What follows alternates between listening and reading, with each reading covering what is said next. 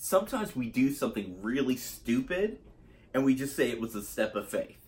It's like we try to blame God for some of our bad ideas.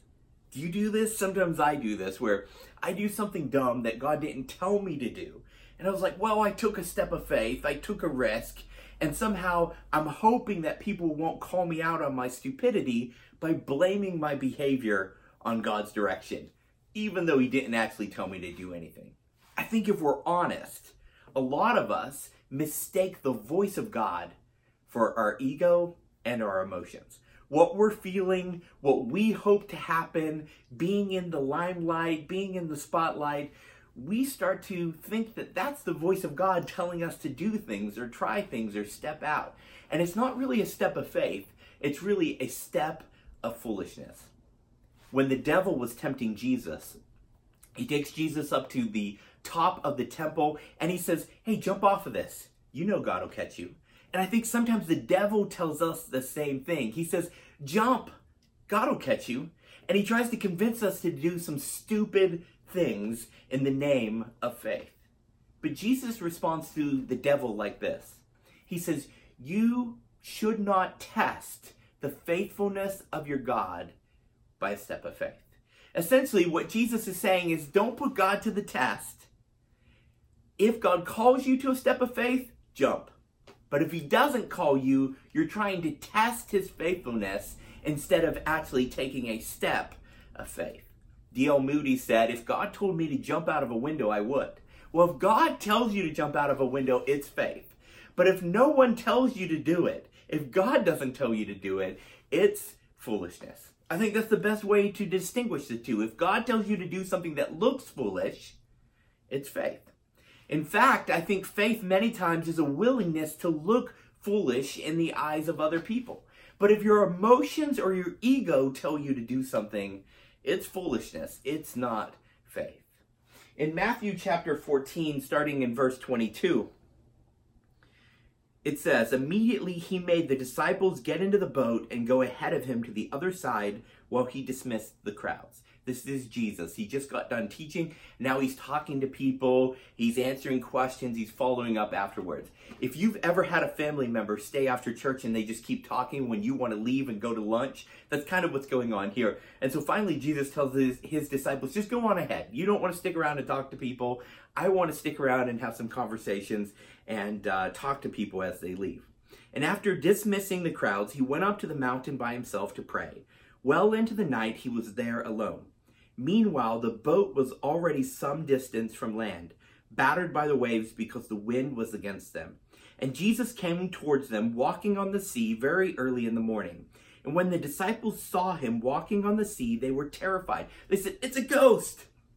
And they cried out in fear. Immediately, Jesus spoke to them, have courage, it is I, don't be afraid. Lord, if it's really you, Peter answered, command me to come to you on the water. And he said, come. And climbing out of the boat, Peter started walking on the water and came toward Jesus. But when he saw the strength of the wind, he was afraid. And beginning to sink, he cried out, Lord, save me. Immediately, Jesus reached out his hand, caught hold of him, and said to him, you of little faith, why did you doubt? And when they got into the boat, the wind ceased. And then those in the boat worshipped him and said, truly, you are the Son of God. And so from this iconic story of Peter walking on the water, I want to pull out some points about what it is to take a step of faith versus a step of foolishness. Because if God tells you to get out of a boat, you should get out of the boat in a stormy sea. But if God doesn't, it's really foolish to jump out of a boat in a stormy sea. You're probably going to drown rather than walking on water. The first thing, though, that I note in this story is that steps of faith are surrounded by fear. You see here that the disciples were afraid in the storm. They were afraid when they saw Jesus. They thought he was a ghost. The whole story is permeated with fear. Peter begins to sink because he is afraid. And I believe that steps of faith are always scary, but they're not showy. And I think a step of foolishness foolishness is going to be showy but not scary. But a step of faith is always going to be terrifying because it's going to ask you to believe in something that you can't see. It's going to ask you to do something that you don't have the skills, you don't have the resources, you don't have the talent to pull off. Every step of faith is going to ask you to believe that there is an invisible God who's going to do what you can't do. I believe that many times our steps of faith are too small because our steps of faith don't scare us. And if your step of faith doesn't scare you, it doesn't require faith. And if it doesn't require faith, it doesn't require God. And I think many times God is disappointed with what we call a step of faith because it really didn't require him at all. We could do it with our resources, with our abilities, with our talents. If your step of faith doesn't require God at all, if it doesn't require any faith, it's probably foolish and not faith. But steps of faith always involve fear. I remember when I was struggling about, should I start a church in the Northeast? And I pretty much knew at this point that God was telling me to, but I was trying any way I could to get out of it because it seemed too scary, too big, too terrifying. And I was like, I can't do it. But that's the whole point of a step of faith. You never can do it. So I went to this conference and I was talking to different church planners from around the country, and I met this church planner from San Francisco named Ben Pilgrim, and this is what he said to me. He said, "What would you do if you had no fear?" And I knew immediately in my heart, in my soul, and I said it out loud, I said, I would start a church in the Northeast. And he says, that is your step of faith. See, many times what we're most afraid of may be what God is calling us into, where he's guiding us to. It may be on the other side of fear that our destiny lies.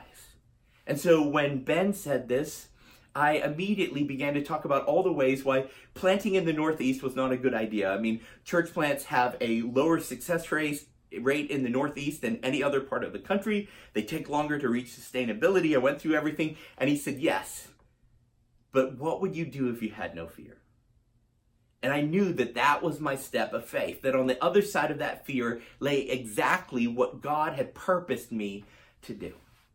And next, we see that one of the, I think, key distinctives of a step of faith is you will hear God tell you that you need to go. And now I'm not saying that you hear this audible voice and it just says, Alex, you should start a church.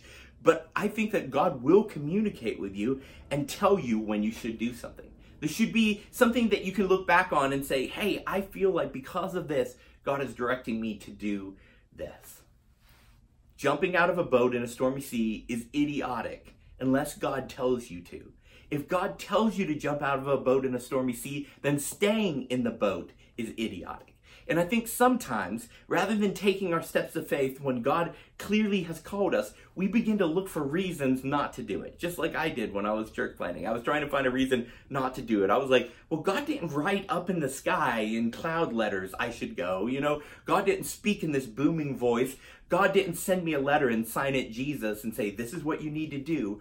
And I began reading some of these stories of these people who maybe encountered somebody who was like, I wish someone would start a church in this community. And I was like, I didn't have that, you know, so maybe God's not calling me because it didn't happen exactly like this person. I think sometimes rather than stepping into our step of faith, we're like, well, God needs to clarify it. And I need to be 100% sure that he's calling me to this. You're never going to be 100% sure about any step of faith because if you were, it wouldn't require faith. Every step of faith will have some ambiguity in it. But here's some of the ways that I think God calls us, God speaks to us, God tells us what he wants us to do, what he wants our step of faith to be. First of all, I think Scripture. I think that sometimes as I'm reading Scripture, God just reaches off the page and it's like he grabs me and he says, this is for you. This is what I want you to do. I remember when I was praying about planting a church in Philadelphia and I was reading through the book of Zechariah. It's this Old Testament minor prophet that doesn't get read a lot, not very well known. And there's a verse in there where God says, these people have brought peace to my spirit in the North Country. Now, this passage was written thousands of years ago and has nothing to do with Philadelphia. But when I read it, it was like God reached up and he says, I want you to bring peace to hurting souls in Philadelphia. In the North Country. I was living down in Tennessee and I was like, oh man, it was just so clear. This is what God wanted me to do using this verse that he had written thousands of years earlier. Sometimes I think opportunities reveal to us what God wants us to do, what he wants our step of faith to be. Sometimes you're adjacent to an opportunity that you've never considered, and all of a sudden it opens your eyes to something that you never thought possible or you never thought about even doing. God just opens these opportunities and you say, okay, I'll go. But I need to caution you here, because sometimes we clearly hear God call us, and then some doors seem to shut and we're like, maybe I heard wrong, maybe I'll quit. Remember, every step of faith has obstacles to overcome. And sometimes we need to push back on some of those doors and find an open window to crawl through, or push some of those boulders back. But sometimes you're just going through life and unexpectedly an opportunity opens up, and that can be God directing you. Sometimes people tell us what our step of faith is, or help push us towards our step of faith. God uses them to speak into our life, like Ben Pilgrim did with me when I met him. Sometimes God uses pain to reveal our step of faith. C.S. Lewis said that God whispers in our pleasures, but he shouts in our pain. And sometimes God uses pain to get us to a place where we're willing to take a step of faith we never would have considered if we didn't hurt in the first place. Sometimes pain is the catalyst for us to consider the step of faith that he's always wanted to get us to. And sometimes we find our purpose on the other side of pain, because pain has made clear the direction that he wants us to go. And I believe that God has put passions in the heart of all of us, and those passions are for a deep need in our world, and those passions are going to reveal our step of faith and how God wants us to impact the needs of other people. And sometimes God just uses promptings. Like, I believe that sometimes God just gives this deep sense to my spirit, to my soul, to my heart, where I'm like, I need to speak to that person. I need to encourage this person. I need to go here. I need to take this way. I need to walk down a different direction than I normally do. I think the Bible makes it very clear that the Holy Spirit guides and empowers and directs and gives you words. And I don't think that there's accidental conversations or accidental meetings or coincidences. I think God is orchestrating a grand, beautiful tapestry, and we play a small part in that. And I think that those kind of promptings can position you to take a step of faith. That can be how God calls you to take a step of faith. And finally, I think God uses unexpected things in our lives. If your schedule, we're very scheduled people, we have our whole lives planned out. If your schedule is interrupted, I consider that a divine interruption. When you're stuck in traffic that you didn't expect, or when your schedule suddenly changes, don't get angry, get excited, because God is about to intervene into your life and perhaps call you to a step of faith. I remember when I was praying about whether or not I should go to India, and it was an expensive trip, but it ended up being a trip that changed my spiritual trajectory of my life. And I was praying about just the cost of it and the distance and the time and everything. And I was pumping gas in Chattanooga, Tennessee, putting gasoline in my car. And I looked down as I'm praying about whether or not I should go to India. And there was a foreign coin laying down on the ground. So I picked it up. I was like, I'm poor. I'll take all the money I can get, even if it is a foreign coin. I'll find somebody who can trade it in for American money. And so I went home and looked it up. And it was an Indian rupee. Now, there's not a huge Indian population in Chattanooga, Tennessee. What an unexpected moment that while I was praying about whether or not I should go to India, I found an Indian coin at the gas station. What a random event, unless God was using it as a directing point in my life. And so I think that God calls us through all of these means. And I think the better we are at knowing Jesus, the better we will be at identifying his voice when he says, come, jump out and walk on the waves with me. In John 10:27, Jesus said, my sheep know the voice of the shepherd. They listen to me and they follow me. I think the better we know Jesus, the better we will listen to his voice, the better we will identify his voice and be able to tell the difference between his voice and the voice of our ego, our emotions, or just someone out here telling us random nonsense. The more you get to know Jesus, the more you follow him, the more you become a student of the way that he lived and loved, the more you'll begin to identify like, oh, that's Jesus. This is Jesus directing me. This is something that Jesus would do. This is something that Jesus would want. I can clearly see where he's guiding me here. Because the more you get to know him, the more you begin to see how he acts and how he treats people and what he calls us to. My wife and I have been watching the NBC sitcom Community. We've been streaming it through one of our online services, and I know it's been off for a long time, but we're finally catching up late to the party, and we've been enjoying it. But we found in this last season, in season 6, we were like, man, the jokes aren't landing, these characters aren't funny, like they're not acting like themselves, they don't sound like themselves, they're saying and doing things that they would never do. And so we went and looked it up, and it's different writers this season. Like, we've spent 5 seasons of a TV show with these characters, so we know them so well that we can recognize when their voice, when their motivations change. I think some of us know characters on television better than we know Jesus. The better we get to know Jesus, the more we'll recognize his voice, and we can tell when he's calling us to something, or when we're confusing his voice for our own or for someone else's. And finally, I believe that a step of faith, as we see in verse 33, a step of faith always leads to good for other people and glory for Jesus.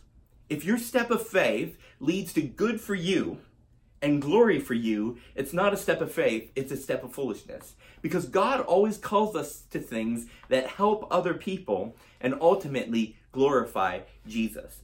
This step of faith that Peter took, not only did it alleviate the fears of the disciples and ultimately leading them to be safe from the storm, it also built their faith about who Jesus was. And they end this whole passage by saying, you are Jesus, you are the Son of God. You are God in human form on this planet. Your step of faith should build people's faith, should help them with their fears, and should ultimately glorify Jesus. If it doesn't, it may be a step of foolishness and not a step of faith. See, I believe that each of us are put here to accomplish steps of faith that no one else could or should. I believe not all of you are called to plant a church in Philadelphia like I am, but I think you are called to do something unique. Something that I may not be called to, and the person next to you may not be called to, but it's something that will change the world. And I think as God calls you to take a step of faith, what he's doing is inviting you to live the life that he created you to live. See, we reach our purpose, we reach our destiny by taking steps of faith. Steps of faith, yes, change the world, help people, and glorify Jesus, but they help you get to where God created you to be and get. We will find who we're made to be when we chase steps of faith, when we listen to the voice of God saying, come, jump on these waves, dance in the wind with me. Let's pray. Lord Jesus, thank you so much for your word. Thank you for the challenge to take steps of faith. And God, I pray that we will be people eager to take steps of faith. But Lord, I pray that you will give us wisdom that we don't take steps of foolishness, that we don't try to do things just to be showy, Lord, but instead we seek to hear your voice and hear where you're leading and guiding and directing. Lord, help us to know you so well that we know when you're saying come and when you're saying stay in the boat. And I pray all these things in the name of Jesus Christ. Amen.